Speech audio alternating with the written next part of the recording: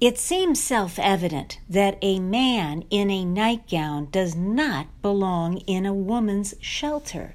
Yet in this crazy world of gender fluidity that we now find ourselves in, the Alaska Center, a women's shelter in Anchorage, is being sued by Anchorage, Alaska, for turning away a man who was trying to pretend that he was a woman by wearing a nightgown and wanted to be overnight in a women's shelter.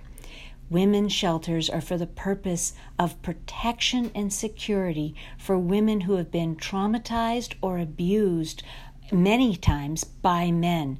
And the idea that anybody should be able to come in at any time just by saying they're a woman tonight, our ideas of gender fluidity are not rational. They don't protect women, and they're bad for society.